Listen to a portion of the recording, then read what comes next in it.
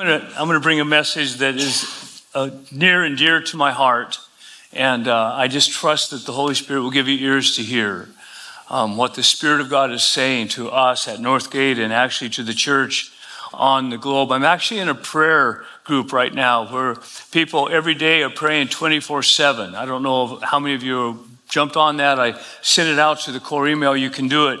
But 24/7, there's believers in every nation praying for an awakening over the planet.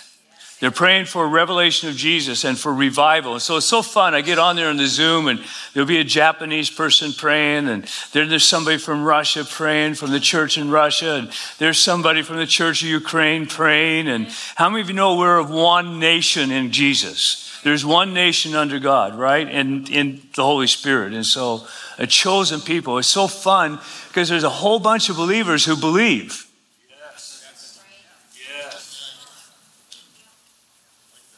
Do you know that you can be a believer and not believe?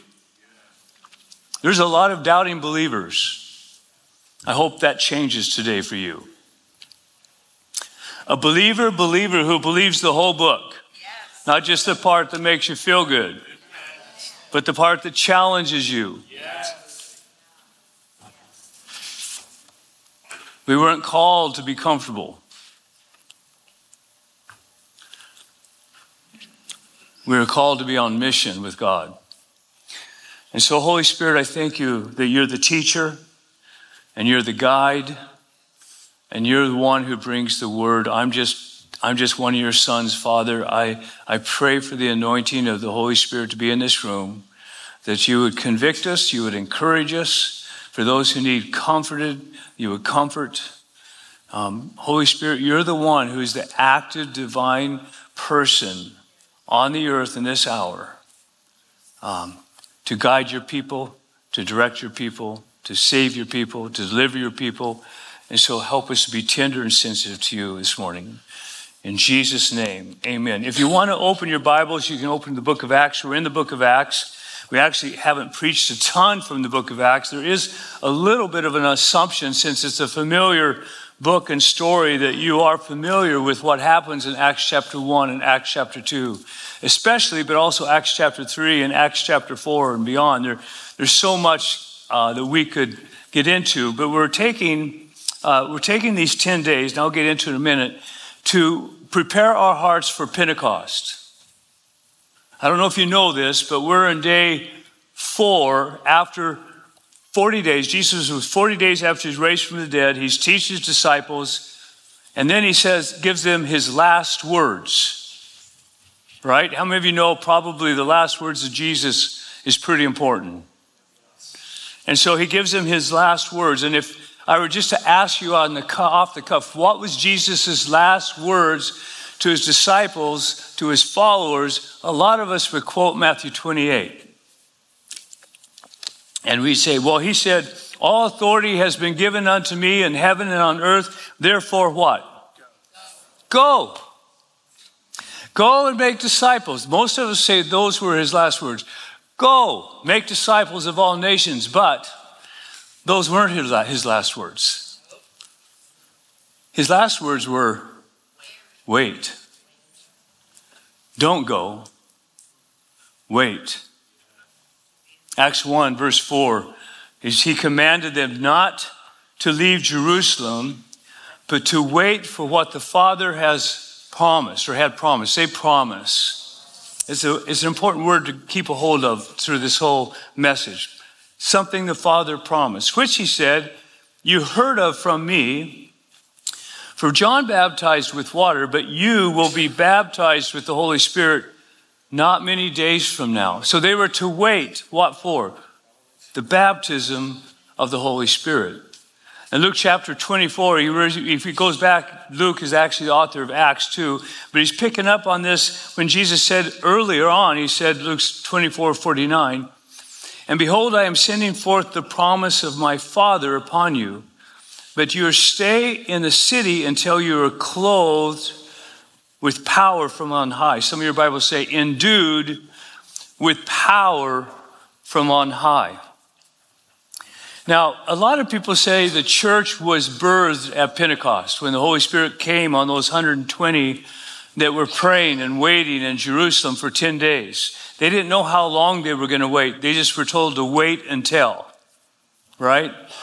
And we know now on this side, it was 10 days. And next week we'll talk about how Pentecost means 50. That word means 50. Penta, the pentagon is like, or the pentagram is what? 5-sided, right? Cost is the word times 10. That's what Pentecost means, 5 times 10, 50. And so Pentecost was 50 days that happened 50 days after the resurrection of Christ. And we'll talk a little bit more about that next week. But these guys were waiting, these people were waiting, they were praying, and they were waiting upon the Lord. Now, one of the things that I came to realize not that many years ago was, honestly, this was not when the church was birthed. This is when the church got empowered. The church got birthed in John chapter 20. When Jesus comes through the wall, he doesn't even knock on the door. He just comes through the wall. The disciples are hiding. I'll pick it up in John chapter 20, since my wife already has it up there for you. When he came through the wall, he said, "Peace be with you." And then when he said this, he showed them both his hands and his side. The disciples then rejoiced when they saw the Lord. So Jesus said to them, "Peace be with you. As the Father has sent me, I also send you." This is a big phrase for us to capture. As the Father has sent me, I also send you. And when he had said this, he breathed on them and said, "Receive the Holy Spirit." So these disciples had already experienced the born again salvation where they saw him, they believed in him as the one who was raised from the dead, and he said, "Receive the Holy Spirit." Their born again experience did not happen at Pentecost. This is a big thing for the church to understand, because there's a lot of people in the churches do not believe in a subsequent work of the Holy Spirit. And I'm going to show you today that it is God's plan that there would be not just one subsequent spirit or experience of the Holy Spirit, but actually we're to be empowered by the Holy Spirit over and over and over again. And we're actually, as a church, we're actually leaning in to that work. I'm leaning into that work. If you guys aren't, that's fine. I'm sorry you aren't, but I am. Acts 1:8, look at this. "And you shall receive power." Somebody say power. "When the Holy Spirit has come upon you, and you shall be my witnesses, both in Jerusalem, Judea, Samaria, and to the remotest parts of the earth." I like to put it in our context. You shall receive power when the Holy Spirit has come upon you, and you shall be my witnesses in your neighborhood, in the Matanuska Valley, in Alaska, and to the remotest parts of the earth. To be his witnesses, you have to receive power of the Holy Spirit.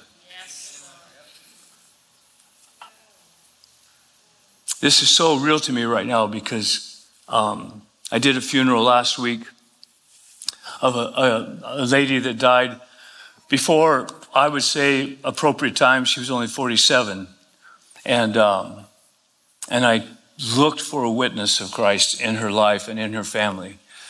And I honestly didn't find one. And not that it was not there, not that she didn't have an encounter with the Lord Jesus as she was dying. I don't know. I can't say if she was in heaven or not. That's not my place to say. But there was no witness that I could find. And sadly enough, some of our church family had been around her quite a bit. I trust that she heard the gospel.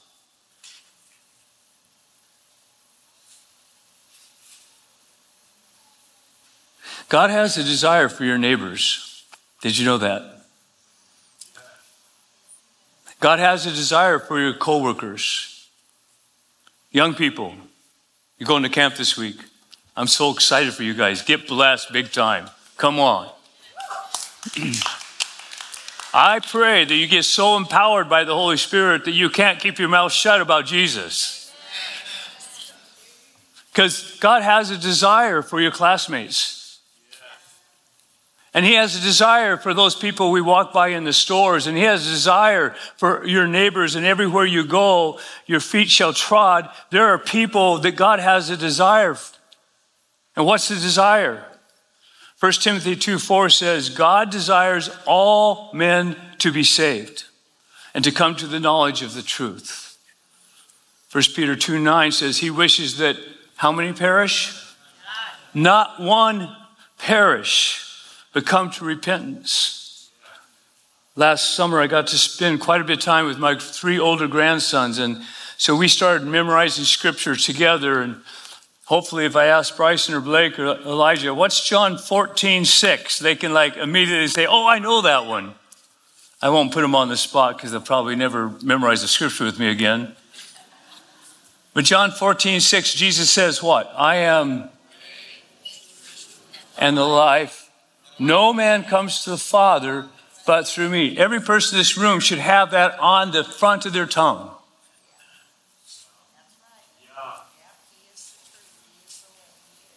How many of you know that we're going to need the boldness that comes with the empowering work of the Holy Spirit in this culture that's growing in hostility against the message of Jesus?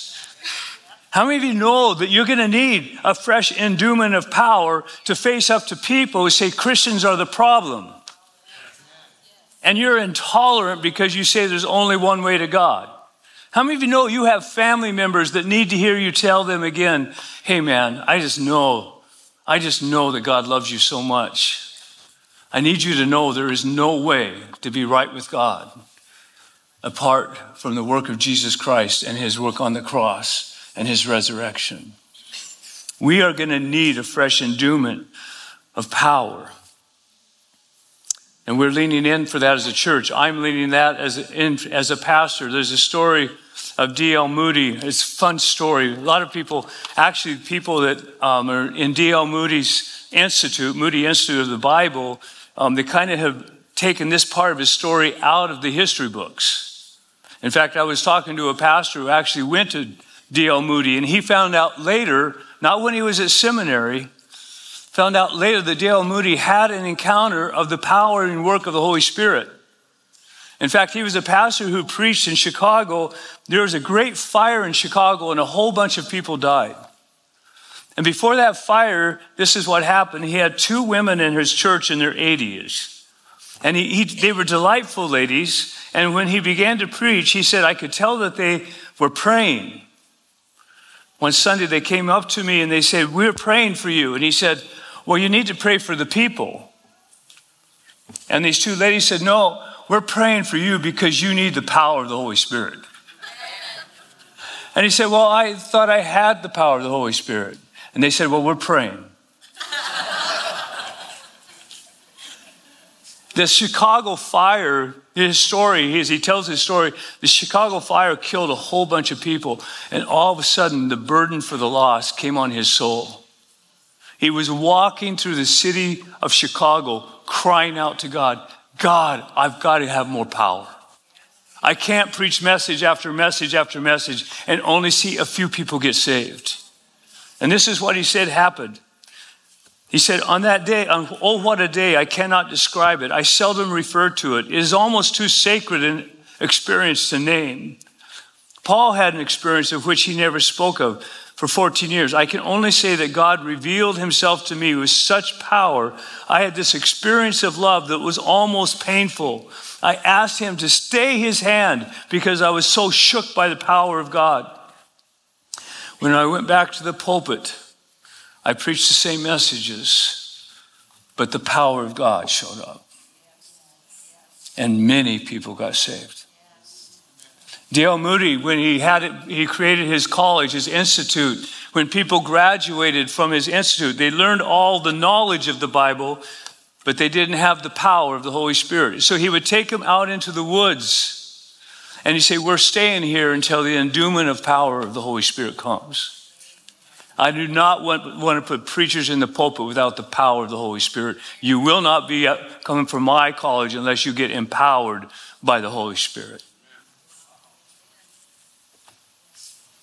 It's sad that many people raised up in that seminary don't even know that story about D.L. Moody.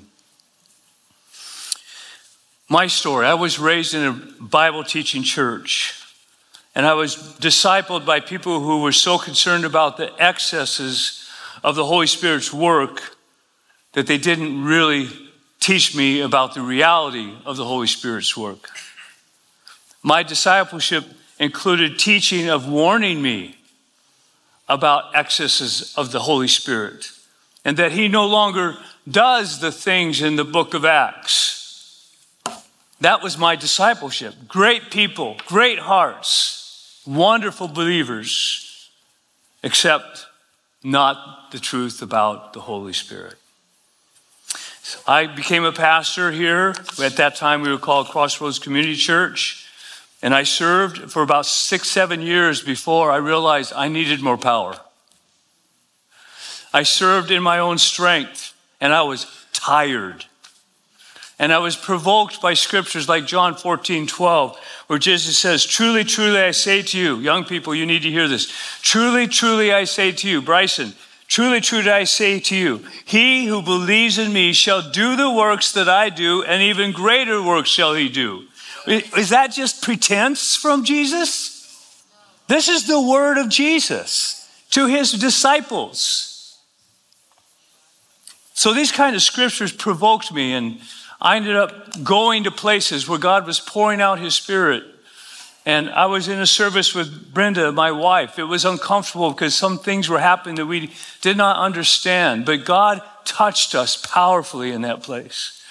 And then you guys, many of you know my story, but then I went and took a couple elders. We went to Brazil on a missions trip. I'll never forget the first person I prayed for, hoping that God would heal them.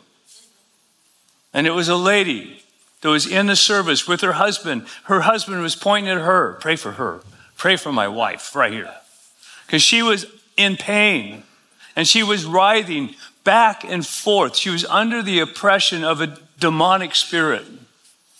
And this friend of mine from San Francisco who I just met, we went to her. We didn't know for sure what we were doing. All we were doing was hoping that God, Jesus, would show up and deliver this lady. And you've heard me share this story, but she's writhing, she's sweating profusely, and we're just binding every spirit we can think of. We're loosing the gift of Holy Spirit. We're saying, "Be free in Jesus' name." And all of a sudden, shoo, she becomes still. Her face just is covered with hair still, sweating hair. So we're looking at her.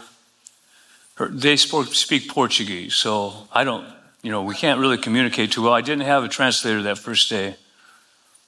Her husband kind of looks at her, looks at us and goes,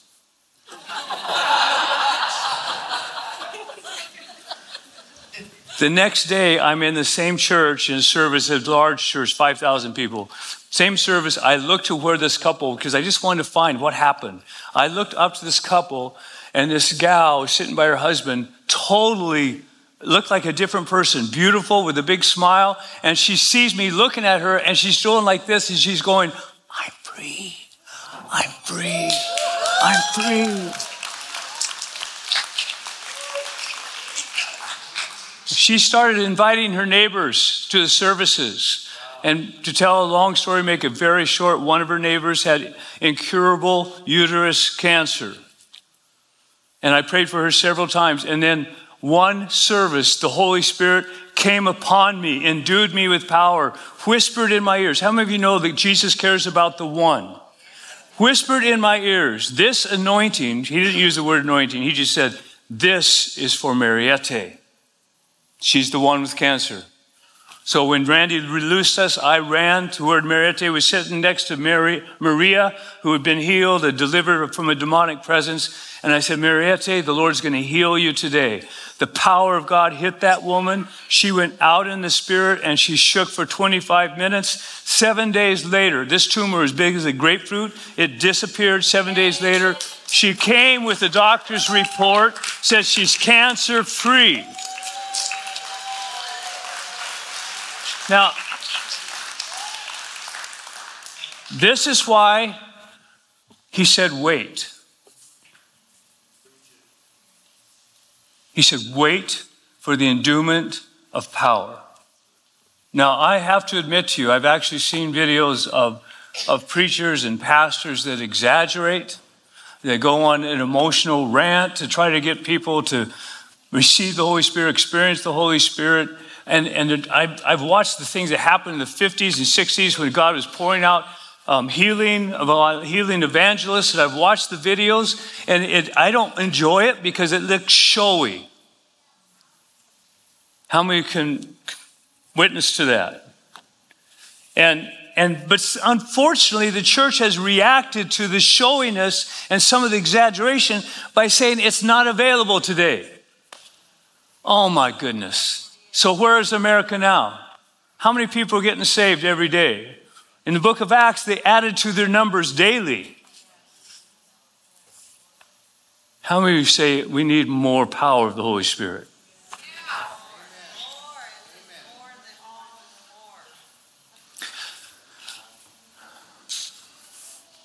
I came back from Brazil, and my wife will tell you, my kids will tell you, and many in this church tell you, Pastor Dennis is ruined for the ordinary.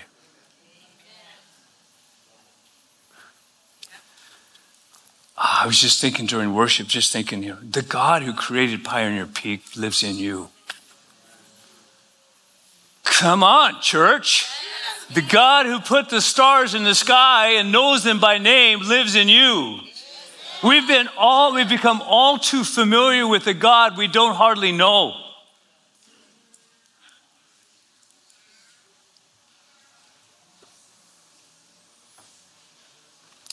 How about Jesus? How did he do what he did? Look at Acts 10:38. You know of Jesus of Nazareth, how God anointed him with the Holy Spirit and power, and how he went about doing good and healing all who were oppressed by the devil, for God was with them. Here's a truth that I didn't know when I was being discipled. I didn't realize that Jesus lived his life as a human, even though he was fully God. Philippians 2 clearly says he set aside his privileges of God. He still was the divine creator who went to the cross and died for you, but he did not act as God on the earth. He acted as a man, surrendered to the will of the Father. In relation to the Father, he says, I only do what the Father's doing. I only say what the Father's saying, and empowered by the Holy Spirit. Why? So when he says, follow me, he's not asking you to do something that he didn't already demonstrate that you could do. Can you just make a statement right now? I'm a believing believer. And say, forgive my doubt, Lord.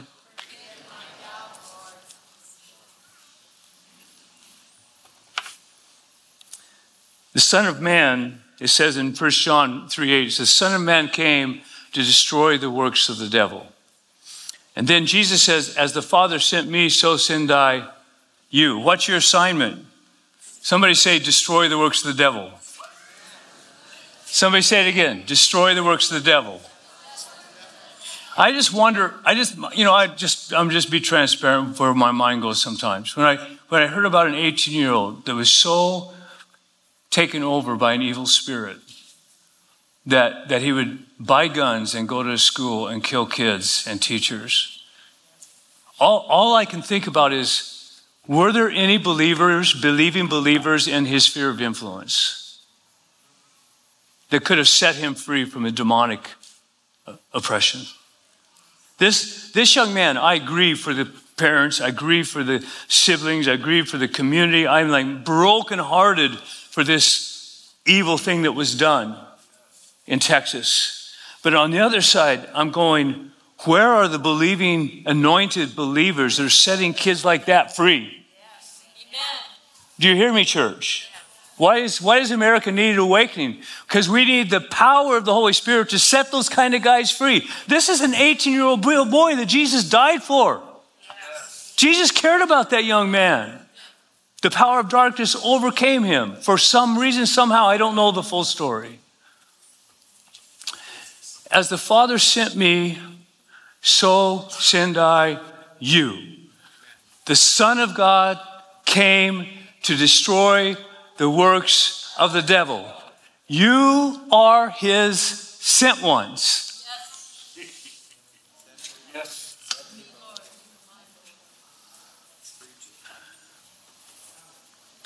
Somebody say, I need more of the Holy Spirit.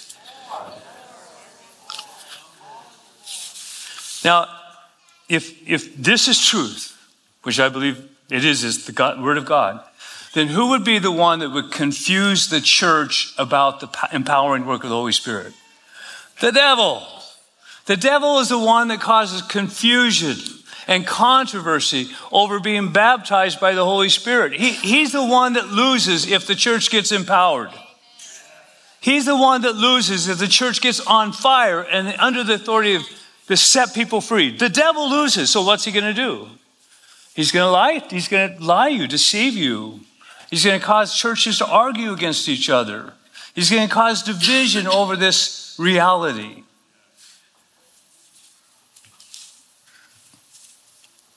I was warned about Pentecostal churches.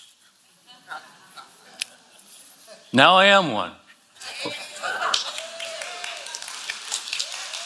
I was warned about those crazy churches. And sometimes we do get a little crazy. But we're crazy about Jesus. I remember when we were in that journey as a church, Pentecostal was a scary word for us. And so what kind of church are we, Pastor? Well, we were Baptist, kind of. Maybe we're Baptist-costal now. Do you remember some of those conversations, Clay? Maybe we're Baptist-costal. I don't know what we are. Hopefully we're a Holy Spirit-inspired, word-teaching, tongue-talking people who love God and love people. I don't know what that is. Maybe it's just the church of Jesus Christ of Nazareth. How did Jesus get anointed with power in the Holy Ghost? Look at Matthew 3, 16 and 17. And after being baptized, Jesus came up immediately from the water, and behold, the heavens were opened, and he saw the Spirit of God descending as a dove and lighting on him. And behold, a voice out of the heaven said, "This is my beloved Son, in whom I am well pleased." Here's what you have to understand. Jesus didn't need to be born again because he was born in the Spirit. He was conceived miraculously. So he had the Holy Spirit in him, but he did no ministry until he got baptized by the Holy Spirit, until he got empowered by the Holy Spirit. He lived 30 years without doing ministry until this event.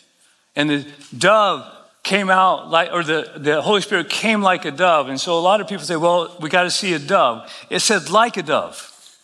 It wasn't a dove. I heard this story. I can't tell you for sure if it's true, but it's one of those churches that probably do it for show. And this one pastor, he was at a pulpit, and above the pulpit was actually access to the attic. And so he's trying to get the church to embrace the dove, right? And so he had one of his youth take a dove and put it in a cage. And he went up into the attic. He told him, go up in the attic. And when I say, and the dove, the Holy Spirit came like a dove, drop the dove. And so he's there. He goes, and the Holy Spirit came like a dove. Nothing happened. And the Holy Spirit came like a dove. Nothing happened. And the Holy Spirit came like a dove. Then he heard this voice. He says, Pastor, a cat ate the Holy Ghost. You want me to throw the cat down?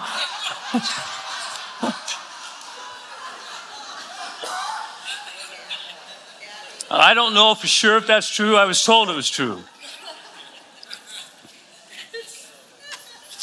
We don't have any desire to try to fake anything. We want an authentic, empowering work of the Holy Spirit. We're not going to fake healings. We're not to exaggerate healings. We're going to be authentic and honest, but we're going to see him come because we're going to be empowered by the Holy Spirit. I love this script. Just go back to that, Brenda, Matthew 3. Look at this expression. Jesus needed this affirmation from his Father before he stepped into ministry. This is my beloved Son, in whom I am well pleased. He had this anointing of revelation of the Father's pleasure over him. When you get anointed, when you get baptized by the Holy Spirit, it is an experience where all of a sudden you realize, oh, I'm his Son, whom God is well pleased.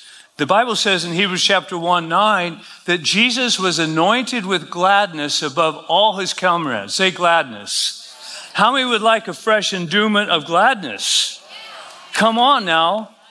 This comes with the Holy Spirit, is this revelation that you are his son, you are a daughter in whom he's well pleased. It doesn't come through theology.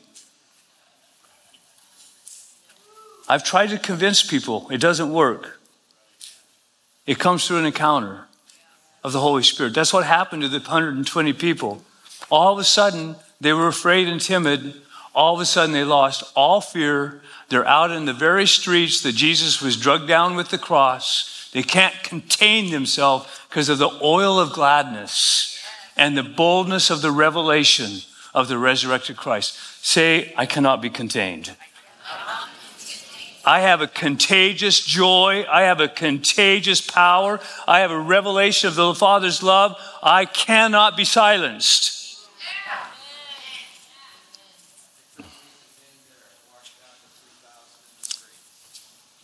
Yeah, 3,000 get saved, 5,000 get saved.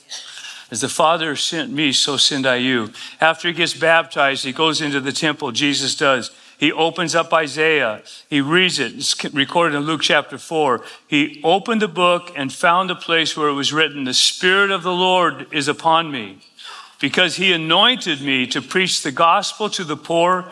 He has sent me to proclaim release to the captives, recovery to the sight of the blind, to set free those who are oppressed, to proclaim the favorable day of the Lord. He was saying, I am the Messiah. But here's the thing, you guys. Jesus said, as the Father sent me, so send I you. Would he send you into mission unless he wanted to anoint you with the same thing? No, he wouldn't. He would set you up for failure. He wants you to be able to say, the Spirit of the Lord is upon me to preach good news to the poor. The Spirit of the Lord has anointed me to proclaim release to captives, to recovery of the blind. The Lord wants that for you. And he wants that for me. So, I don't know if you'll join me or not, but I'm just asking for a fresh anointing of the Holy Spirit in my life. Will you wait upon him for that? We're in day 4. Actually, there's 6 more days, and then 7 more days, and then Pentecost. No, 6 more days, and then Pentecost. Will you set aside time to wait upon the Lord, to lean in for an empowering work of the Holy Spirit? I want to talk about anointing. I think young people, you can look at your papers now. A little bit about this word anointing. You know, I don't know if you're aware of this. In James chapter 5, it says, if any of you are sick, call the elders, right? And they'll anoint you with oil, and the prayer of faith will heal you. I know there's some people here that need a touch of healing. And so the Bible actually says, call upon the elders, they'll anoint you with oil, and the prayer of faith will heal. And so when we anoint with oil as elders, basically we have a little jar and we pour it out. And we do a little dab will do you. A little dab. If we're Catholic, we go, a little dab will do you. Right? And so we think of anointing like a little dab, but actually the word anointing means to pour out upon, to smear, or to thoroughly rub in oil. It actually also means to be overwhelmed. So in the Hebrew, it means to pour. And we see all this in the Old Testament. If you do some study in the Old Testament, they would pour out oil to represent the Holy Spirit, to represent you're being set apart by God. I have one scripture in Exodus 29:7 about Aaron the priest. Then you shall take the anointing oil and pour it on his head and anoint him. And so we have a whole bunch of that. Anointing means to pour, not dab. And so we have the woman in Matthew 26:7, who comes with the alabaster flask, right? And she comes and she pours costly perfume on Jesus. And they say it was a year's worth of wages, which means with this costly perfume, it was a big bottle. It wasn't a little dabble do you. It'd be like, can I pour 16 ounces of oil on you? Yeah. That's what the scholars said it must have been, about 16 ounces of oil, because it was a year's worth of salary. And so this woman poured it on, and Jesus said, she's anointed me. Jesus says, she's anointed me for burial. So anointing doesn't mean a little dab will do you. Anointing means that you are smeared with the Holy Spirit. From head to toe, you're overwhelmed with the Holy Spirit. How many are willing to go beyond the dab will do you?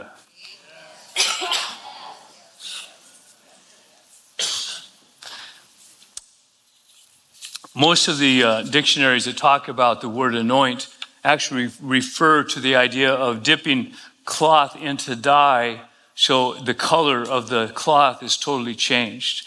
But if you go back 200 years before Christ, the earliest reference to the word baptism, which is connected to anointing, is a little bit different. And this is one of the things I think, let me see if I can help you with this. Anointing comes from relationship. Baptism comes with an encounter. Okay, so when Brenda and I went to these services, we got baptized in the power of the Holy Spirit. We didn't know for sure what was going on, but to carry that anointing from day to day, I have to be in relationship with the Holy Spirit. Does that make sense? So we're pursuing, some of you have never been baptized by the Holy Spirit, which is what happened to the disciples in Acts chapter 1:8. They got baptized by the Holy Spirit. And so I want to refer to the baptism here real quick. The word baptism is the word baptismal. And it says, and the word baptismal means to immerse, submerge, or completely overwhelm. And so this is the earliest term to describe that in language, 200 years before Christ. It says this: to dip repeatedly, to immerse, to submerge, to overwhelm. The clearest example that shows the meaning of baptismal is the text from the Greek poet and physician Nicander, who lived about 200 BC. It is a recipe for making pickles. You ready to get pickled? Nicander says that in order to make a pickle, the vegetable should first be dipped into boiling water and then baptized in the vinegar solution. Now look at this. The act of baptizing the vegetable produces a permanent change. I can say that when Brenda and I experienced the baptism of the Holy Spirit, the subsequent work of the Holy Spirit from salvation, when you're saved, you get the Holy Spirit, you get cleansed, you're sealed as a son or daughter. Okay? You can be secure in your salvation, but you're probably not going to be an empowered witness. To be an empowered witness, you need to receive the baptism of the Holy Spirit. And the baptism of the Holy Spirit is an encounter of power with God. And it looks different for different people. It doesn't come the same way. Brenda and I had different experiences, but we were forever changed. What was the change? Well, when the Bible says all things are possible for those who believe, we believe. That nothing is impossible with God, we believe. We have expectation that God is going to do something powerful in every service that we gather and everywhere we walk, and our feet shall trod. We have an expectation that God's going to show up. Brenda and I are just ordinary people. We're not trained and educated. This is what John and Peter was accused of. They were healing people. Acts chapter 4, they healed the guy at the temple. He healed him. He'd been lame since birth, right? Gets up. Peter, all of a sudden empowered by the Holy Spirit, preaches this convicting message. They get arrested. They get flogged. Say, don't do this anymore. They say, well, are we to obey God or man, right? You guys know this. And then in Acts chapter 4. You guys can read it. I think it's verse 38. I'm not sure. I have it, but honey, I'll get you messed up if you go there. He said, they were so amazed that these uneducated and untrained men, fishermen, somebody say fishermen. They were astonished that these men were doing what they were doing. They had the boldness, and it says, but then they recognized they had been with Jesus. I was teasing Charlene this morning because she came in and her face looks like she'd been sunburned by the sunshine. And I said, you've been out in the sun today, haven't you? She said, yes. And then I said, I think that's what we're supposed to look like when we've been with Jesus. Like everybody looks at us and go, you've been with Jesus, haven't you? Yes, I've been with Jesus. I've been anointed. I've been anointed. So Acts chapter 4, there's the last thing I want to show you in Acts chapter 2. When Peter preaches this message, and I'm winding up, Peter said to them in chapter 2, verse 38, repent and each one of you be baptized in the name of Jesus Christ for the forgiveness of your sins, and you will receive the gift of the Holy Spirit. For the promise, somebody say promise. Who is this promise for? Now, a lot of churches say that the book of Acts, what happened at Pentecost, was just for that group of people. But now that we have the Bible, we no longer need that Pentecostal experience. A lot of churches teach that. Good churches, by the way. People I love. But look at what Peter says. For the promise is for you and your children and for all who are far off, as many as the Lord our God calls to himself. That's us. Who is the promise for? Us. It's not just for the apostles. It's not just for the early church. It's for today. I hope you're getting convinced by the word of God. It is for us. And some people, and I've talked with people, and they say, well, I just feel uncomfortable praying for more of the Holy Spirit.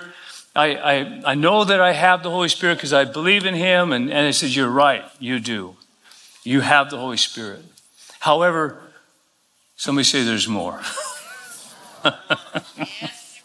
We've become all too familiar with the God we hardly know. We're talking about the creator of the universe, okay? So if we're going to represent the creator of the universe, we better have some power, right?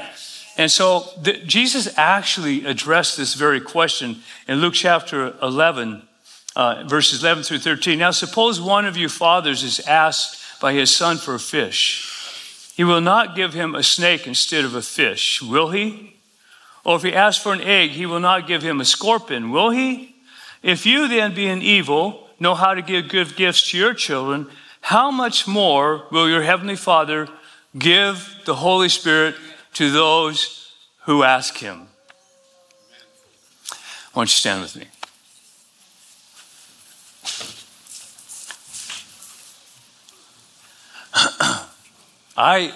I just believe the Lord wants to endue you and endue me with a fresh work of power.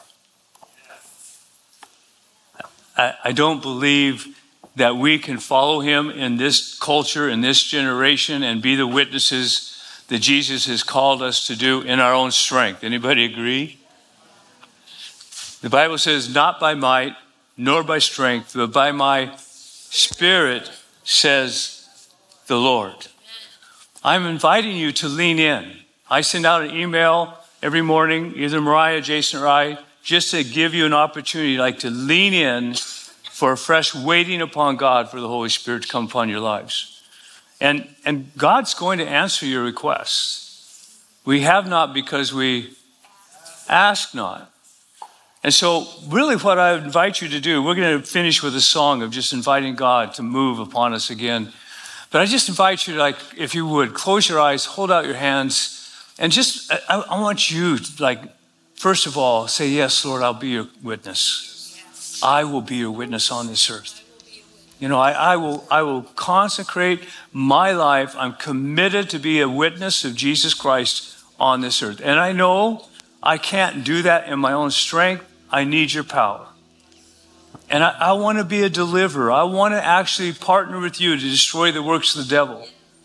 I want to heal those who are oppressed by the devil. I want to be anointed to proclaim the good news of Jesus. This I'm putting words in your mouth, I know, but may that be your heart, as it is my heart. God, we put ourselves before you as living sacrifices, God. We want to walk in that revelation that you don't want one person to perish.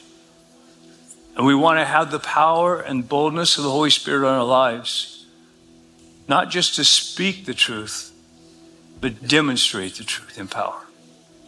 So Lord, we're here, available, we're asking. And we're going to stay in this posture all the way through next Sunday, Pentecost Sunday. We're asking for a fresh endowment, anointing of the power of the Holy Spirit. Let's just stay in that posture and let's worship with the team in finishing here. Lord, prepare me to be a sanctuary,